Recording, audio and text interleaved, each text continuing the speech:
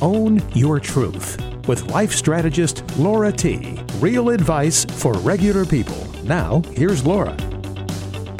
Hello and welcome to Own Your Truth, where we're talking real advice for regular people. I'm Laura T. Thank you so much for listening. I know there's lots of ways you can spend your time, and I'm always grateful you're going to spend the next hour with me. I am honored to interview Paul Richards of California Guitar Trio. A little background on Paul and the California Guitar Trio. Paul Richards is a Utah native, now living in LA with his wife Stacy. He studied at the University of Utah's jazz guitar program with a focus on rock, blues, jazz, and folk. During his time at the University of Utah, he was recommended to attend a guitar craft seminar, which he did, and we're going to talk a little bit more in depth about this during the hour. It ultimately had him, or inspired him, to leave university before finishing and move to England for a year and a half to study guitar with the instructor of the program. That's where he met his bandmates, and California Guitar Trio was born.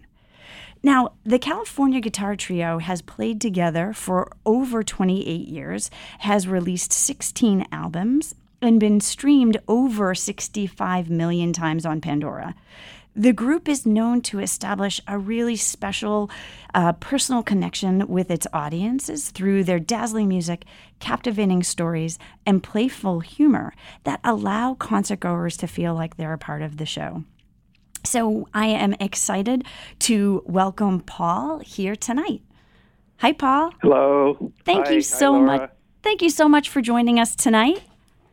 Yes, happy to be here.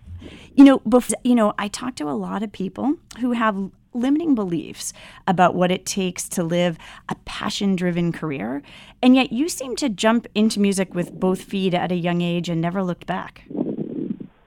Yes. When I was 13, 14 years old, I had two older brothers that played guitars, and they really inspired me at a young age and taught me guitar. The very first things I learned on guitar were from my older brothers. And around that same time, I realized that playing guitar was something very special to me. And I think after maybe attending a few big concerts, like I remember I saw there was a band called Rush that I saw at the Salt Palace at maybe 14 years old, and I made a special connection with that concert, and somehow I knew that that's what I wanted to do. And there were several things that happened around that time. When I was 15, I played in my first real rock band, and we played at high school dances, and getting paid to play my guitar. I was just at 15 years old. At 15? Yes, I knew that was what I wanted to do. Wow. And so did you continue to play with your brothers? Did you, when you formed the rock band, did you go solo, on your own with friends?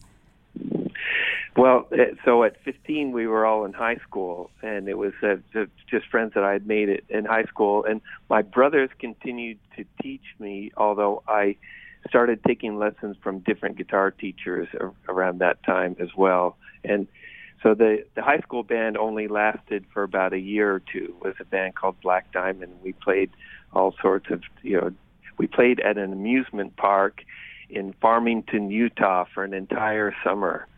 And so that was the basis for my live concert playing at age 15. And then when I graduated from high school, I started working at a guitar shop in Centerville, Utah called Guitar City. Okay. And when I was working there at that store, I met a guitar teacher named Don Ayers, he now lives in San Francisco, but he's the one that encouraged me to go on the Robert Fripp Guitar Craft courses. And he was an amazing teacher and really helped me take my guitar playing seriously. Okay. So, I find, like I said, you just jumped right in. I often hear when I'm working with high school and college age students, they describe their passion, and then it's often followed by, but my parents say I won't make any money doing it. So, I'm going to get a business degree, or I'm going to get a marketing degree. Or was your family always supportive of your musical goals?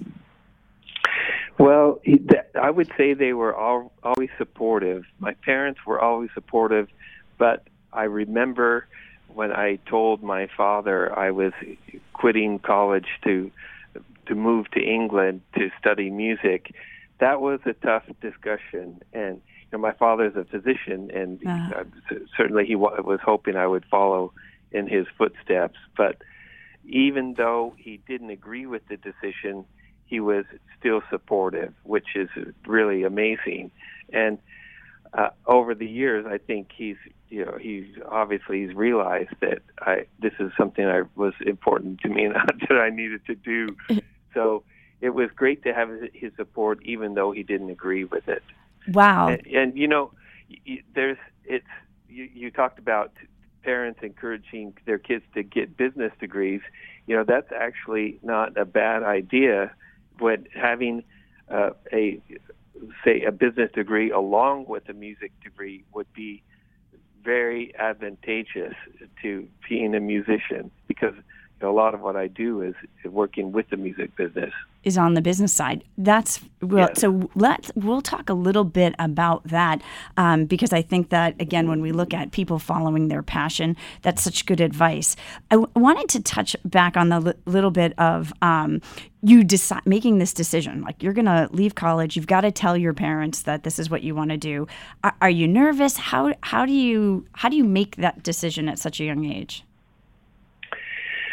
At that time, I felt like that it was something that I really needed to do. So no matter what, I was going to find a way to make it happen.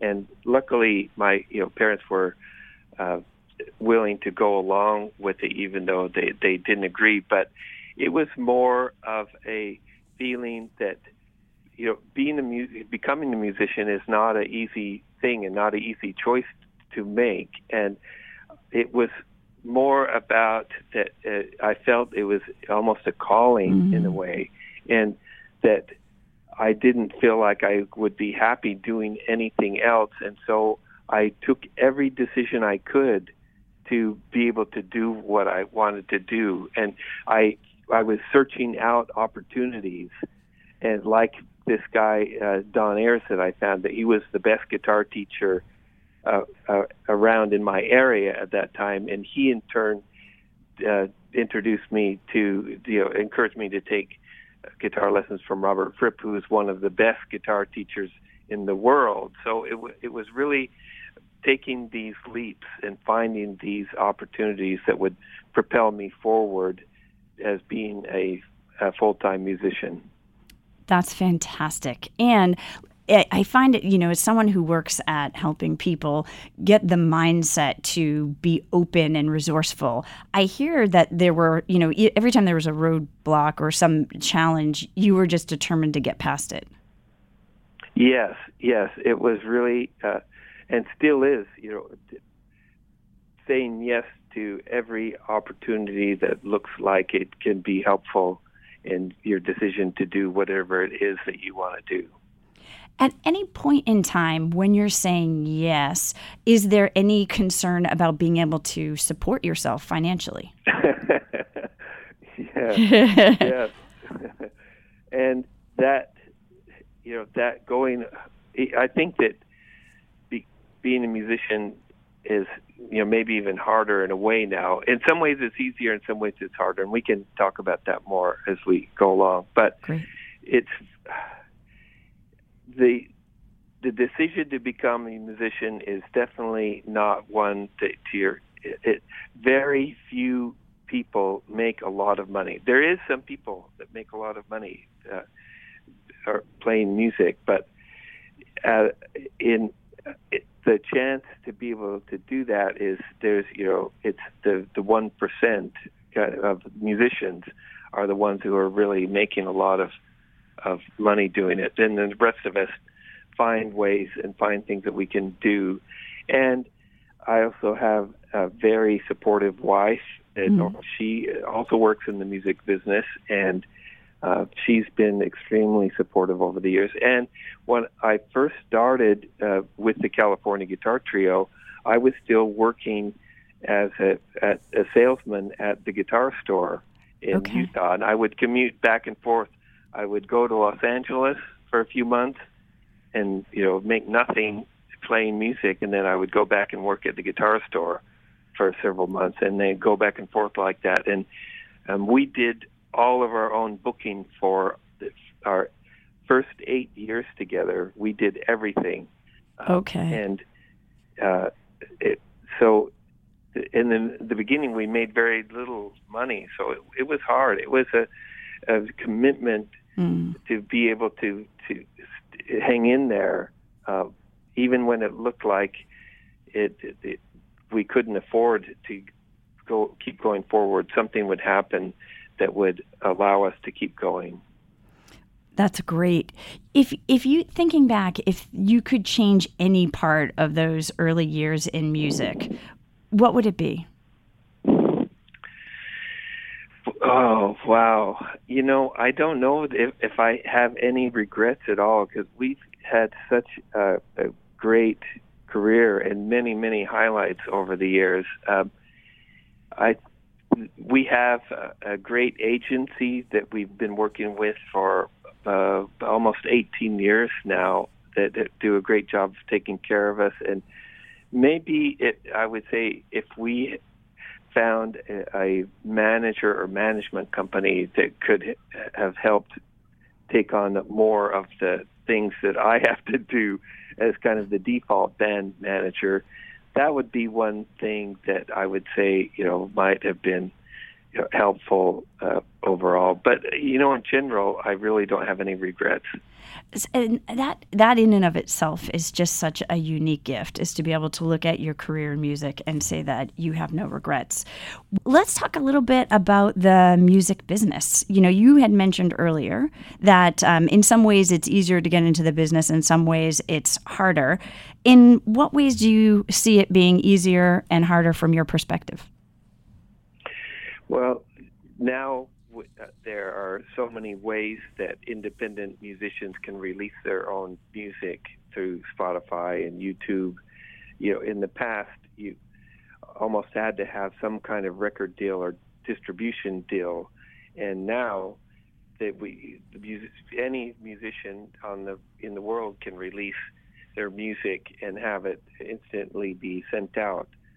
Now the hard thing about that is that now we have everyone releasing things. So YouTube and Spotify are really, there's, inundated with millions and millions of new albums coming out. And so the trick is how do you sort your way through all of this? And combined with the fact that the streaming platforms do not pay they don't pay enough on the royalties. The royalty percentages are much too low, and so it makes it hard for musicians to earn a living from their radio play now. So and CD sales are really almost gone. Right. People under 30 don't buy CDs. There's a few people who still have CD players, but that's kind of going away. So the bulk of our income now comes from our live performances. So being a musician who earns a living really means being on tour and being on the road now. So you need to be good at being on the road, and also you need to have some business skills, unless you can afford to pay a manager or a business manager to take care of those things. When I became a guitarist, I had no idea that I was going to have to learn QuickBooks. And so I do all the accounting for the band and a lot of the management work. So I spend a fair amount of time on QuickBooks doing the accounting. You have multiple talents, right? You can be an accountant, you can do some guitar playing, a little bit of everything. That's right. And that's why before I was saying that it would certainly be to one's advantage to have a degree in business or some other kind of line of work in addition to music. I have a friend in Seattle. His name is Steve Ball, and he is a Microsoft director, and he's worked at Microsoft for most of his career. And he is also a full-time musician, and he does these music projects. The California Guitar Trio was just in Seattle a couple weeks ago with him, and he's found a way to work a full-time job and be a full-time musician. So I think that in the way things work nowadays, that's actually not a bad thing to do, but it requires a lot of work and a lot of effort. He's got an amazing work ethic that makes it possible. Well, those are the stories that I love to hear. And the theme that continues to come back is this idea of commitment. I mean, if you're working two jobs, you really have to be committed to your passion for music to work just the number of hours it would take to be successful at both. That's right. Exactly. What do you think has made you and the California Guitar Trio successful for 28 years? Well, as I mentioned before, the first 8 years we did everything ourselves. We booked all of our shows. Our first year in Los Angeles, we would just get on the phone and call every venue that we could, and we performed as much as possible. And that was a huge key to our success, and meeting people and having new opportunities came from getting out there and performing. It's one thing to call somebody up on the phone and say, "Hey, can we come, play a concert at your place?"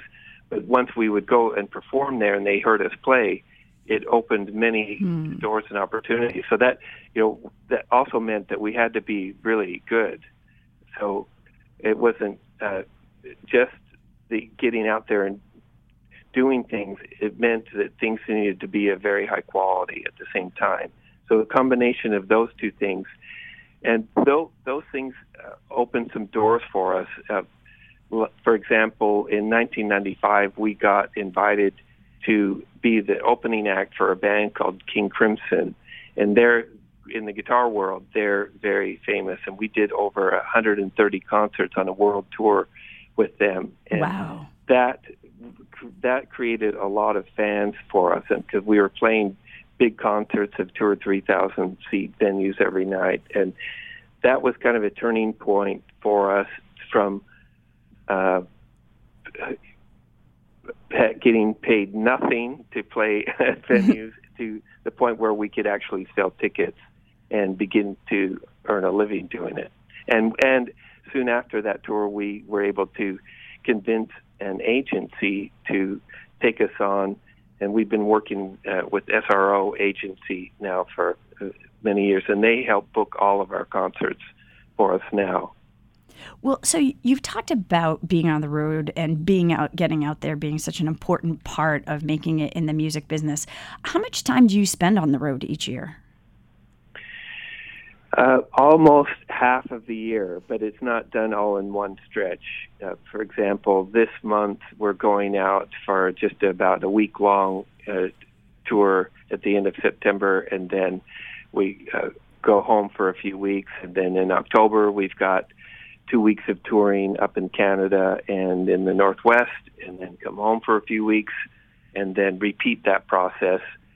Sometimes we have longer breaks, and sometimes we have a little bit longer tours, but we try not to keep the tours too long because we all have families and we all have other things going on, besides just touring all the time. So 2 to 3 weeks is a good amount of time for a tour. When it starts to get like 5 weeks, 6 weeks, you hear these bands that go on the road for 8 weeks or months and months on the end, and that's also when you start to hear about bands breaking up, and just nonstop touring like that can get really tiring and cause a lot of stress on the musicians. And it's something that we learned early on if we can keep the touring segments shorter, then our lifestyle remains a little healthier. Fantastic. So you talked about all the different hats you have to wear in the business. I mean, you mentioned accounting. I hear sales. There's booking. All of those different pieces. I read that you used to spend 8 to 10 hours a day just dealing with agency work, record labels, and the things that go unseen. Do you still, at this point in your career, spend that much time on the business end of things? Yes, there are still days where I'm spending 8 to 10 hours doing the business side of things, but it varies. It depends on when we have a tour coming up. There might be 1 week where I'm devoting that week to getting everything ready for the tour on the business side, connecting with our agency and all the venues, and then the next week I'll need to shift the amount of time that I'm spending on the business into time playing music and playing the guitar. So when I show up on tour, I'm ready to play the concert. So it's a balance, and that balance always shifts. Right. So before a tour, my practice time will increase, and the amount of time on business will decrease. Well, I love that you mentioned that need to shift, because when I talk to people are often talking about, I'm looking for a balanced lifestyle. And it really is a counterbalance, right? You shift your percentages based on where your focus needs to be. And at this point, you must be a master at that, because when you're going on tour, it is so important that you be at your top of the game, essentially. Yes, yeah. And it also allows you to kind of take a break from the other things, take a break from the business things and then focus on playing. And then at some point take a break from playing and then come back. When you come back to the other thing, you can come back with a fresh mind and ready to work on things again, and after you've given it a little bit of a break. Well, fantastic, because what I'd love to do right now is share your music with my listeners. Each week, I feature a musical artist of the week, and obviously we couldn't let this week go by without featuring the California Guitar Trio. So, Paul, you gave me a list of songs to choose from for tonight's show. I chose Glass Tango from your latest album, In a Landscape. Great. Can you tell us a little bit about the song and your collaboration with the Montreal Guitar Trio? And I think there's some exciting news around this album. Well, there's the interesting story behind that particular piece is my bandmate Bert Loms came to Los Angeles to do a writing session together, and we both had some different ideas that were completely unrelated. And Bert had this idea of that was almost more like a tango, like Astor Piazzolla style tango music, and I had some ideas that sounded a bit more minimalist style, like Philip Glass. And we had tried putting those ideas together, and it actually worked. And so that's the basis that you hear from Glass Tango, is this combination between the more minimalist Philip Glass style and the Astor Piazzolla tango style music. And so Bert and I wrote that tune together, and then we ended up recording it for this album that we just released earlier this year with the Montreal Guitar Trio.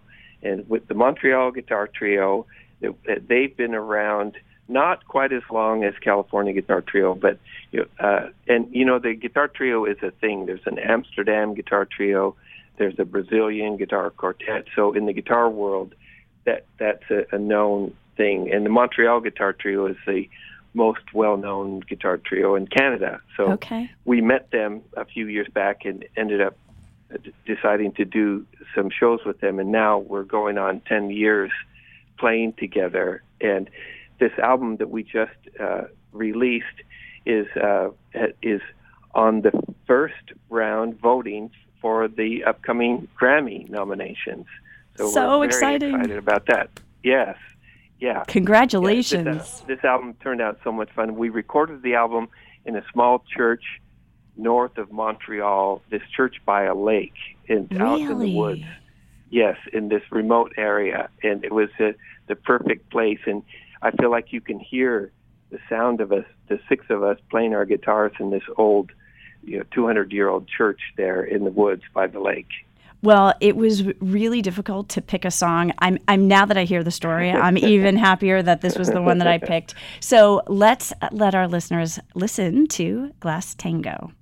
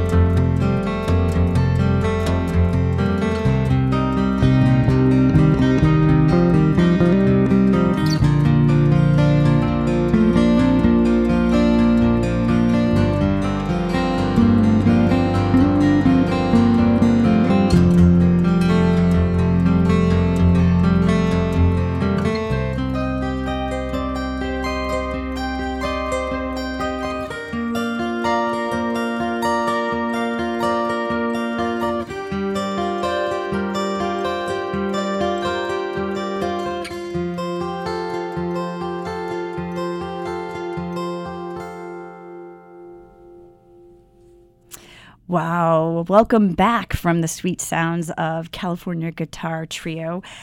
I mentioned earlier that you've been with the California Guitar Trio for 28 years, and I read that you've performed somewhere near 2,000 gigs. What are the benefits of working and traveling together with a band for that long, and what are the challenges? Well, the benefits are that over that span of time and performing together, that the amount of experience that we gain through playing music together that much is really, I think, apparent in the way that we're performing together now. It's our work has always been about what can we do together as a group and showcasing our work together as a group. So as that's developed over the years, it's like that. I think we have a very deep connection in the way that we listen to each other and play with each other that you can only get from performing almost 2,000 concerts in 28 years together. So doing that number of concerts, that's one of the things that also created new opportunities for us, all the musicians that we've met over the years and the friends that we've made. And for example, we are just starting to work on a new California Guitar Trio album, and the music on this album is looking like it's going to be largely from contributions of music written by friends that we've made over the years from our travels around the world. And we have some music already that we're putting together from, there's one composer from Argentina, there's another friend from Italy, and so we're compiling this music written by these friends that we've made over the years. So that's just one small example of what's available to us now after 28 years. Now, the other part of your question, the challenge is, of course, traveling that much there's always going to be challenges with traveling, and we become very good travelers and really great at traveling over the years. But there's always going to be problems. There's delays at the airport. There are things that happen when you're out traveling, and sometimes the weather doesn't cooperate. Right. We'll be late this winter. We're going to be up in Canada in the middle of the winter when it could be here. We did the same thing last year, and there was 10 feet of snow on the ground. So things like that. And the thing that really keeps us going is the music and the concerts. We might feel tired from the constant motion and traveling. And for me, one of the hardest things to deal with is staying in a different hotel room every night. When you do that for 3 weeks in a row, it's really unsettling. Sometimes I'll wake up in the middle of the night and think I'm in the hotel room from the previous night. And things like that. And, it can be very disorienting and unsettling. And then the constant motion of, driving. So our schedule is usually we, get up early and either drive or fly to the next place where we're performing. And then if it's a short drive and on the same day of a gig, we have a sound check in the afternoon and then the concert at the night, and then the next go back to the hotel, and then the next day do the same thing. Drive maybe 200 or 300 miles and then to the next city and repeat the process. And so our tours are a combination between driving and flying. Okay. And we have rented vehicles that we use throughout the tours. And so that I'd say that's the biggest challenge, is just that constant traveling. And after 28 years, that does get a little bit tiring. And so with all of that travel and with all of that movement, do you have any sort of rituals to prepare for a show, whether it's before you head out on the road or even before you're about to perform? Yeah. Before every tour, the three of us get together at least for the minimum of a day or two, and work on new music and rehearse the music we're going to play for that particular tour. So we always are keeping things, we always continually are working on new things and also keeping the difficult things that we play, keeping our fingers moving, so to keep the repertoire alive. And so that rehearsals before each tour is very important. And then before each concert, we always have some rehearsal time. And a lot of time that's just spent on individual practice. And we'd like to try to practice at least from 1 to 2 hours a day before a concert. And now with a rigorous travel schedule, that doesn't always work, but that's the goal, is to get at least some personal practice and group rehearsal before the concerts. And that just keeps everything tight between us. And also because some of the pieces that we play are challenging, we need to always keep working on those as well. Right. Well, Paul, I wanted to ask about the guitar craft method, because in doing some research, I had watched a PBS documentary, or listened to anyway, and the whole concept was fascinating to me. Would you explain it to everyone? Yeah, so guitar craft comes from Robert Fripp, and Robert Fripp is the guitarist for King Crimson. In the mid-'80s, Robert Fripp started these guitar seminars called Guitar Craft, and the initial courses were held at a retreat center near Washington, D.C., just a few miles outside of Washington, D.C. and West Virginia. And the initial courses were just a 1 week long, what he called an introductory course. So now, those that are not familiar with Robert Fripp, I can just mention that he is known as one of the most innovative guitarists of our time. And Rolling Stone magazine includes him on their list of top 100 guitarists of all time. And so in the guitar world and the progressive rock music world, he is known as an extraordinary guitarist, and one of the people in the world that I was very excited that I could study music with him. So one of the things that's interesting about him is he has really put a lot of thought behind the way he does things, and the way everything from the way he holds the guitar, the use of the right and left hand, so a lot of technical things. But one of the main focuses on the Guitar Craft courses had to do with the way of working together as a group. And he had all these different exercises that were designed to help us to learn to listen to each other and work better together as a group. For instance, we have this technique called circulation that I know that you wanted to talk about. So yes, it was so fascinating.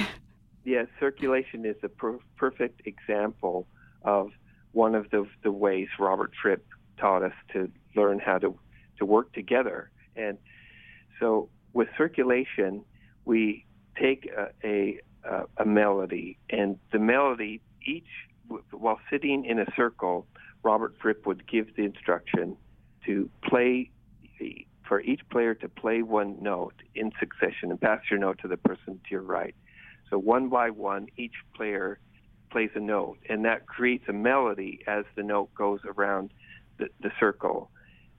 So what this does is, with each player playing one note, it's kind of like the musical wave. Everybody's done a wave or seen the wave happen, where the main idea with the wave is that every person in that stadium or wherever you are doing the wave, every person in there is part of the wave that's going across, and you have to wait for your right time to stand up and wave your arms.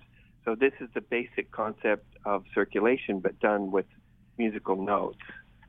So when we play, in turn play one note, we are contributing equally to this melody, this being produced by the entire group. Does that make sense? Absolutely. And what really intrigued me about it was how closely you must have to listen to each other in order to create a melody from one note. Exactly, because you have to be ready to play your note at just the precise time, and you have to be able to play your note at just the precise time and play the right note that goes in that spot in your part of the circulation.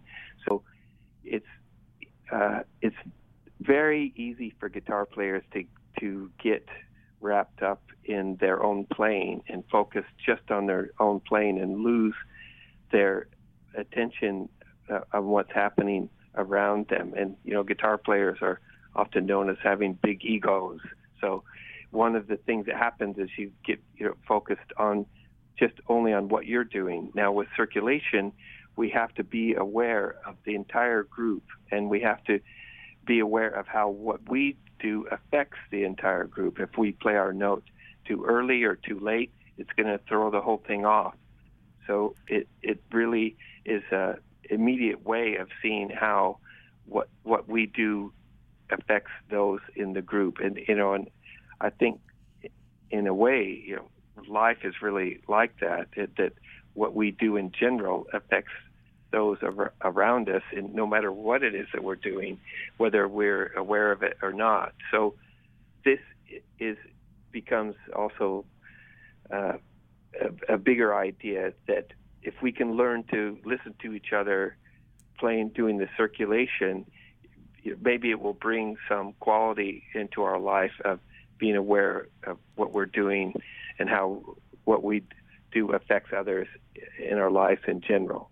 Well, that part really, really pulled at me in terms of that listening and how can we apply this to business and life.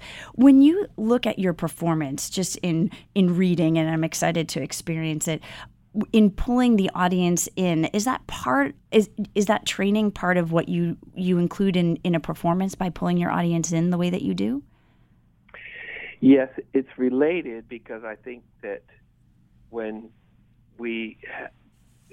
the music has a certain quality, that is going to help draw people in and find things interesting. And playing instrumental acoustic guitar music, one of the challenges is to find a way that we can keep the audience interested for a whole 90-minute concert. So as far as drawing people in, I think that putting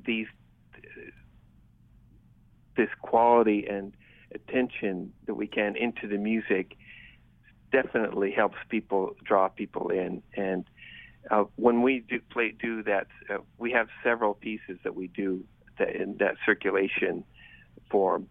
And whenever we play that live, it absolutely draws people in. I think, I usually introduce the piece and explain a little bit about what's going on. And when we're playing the circulation piece, I can feel the audience being drawn into what's happening. And so it's not just the three of us on stage circulating, it's how that circulating on stage is affecting everyone in the room. Wow, that's fantastic. So we have just a couple of minutes left, and I wanted to try to get in one more question because I feel like I could ask you a million questions.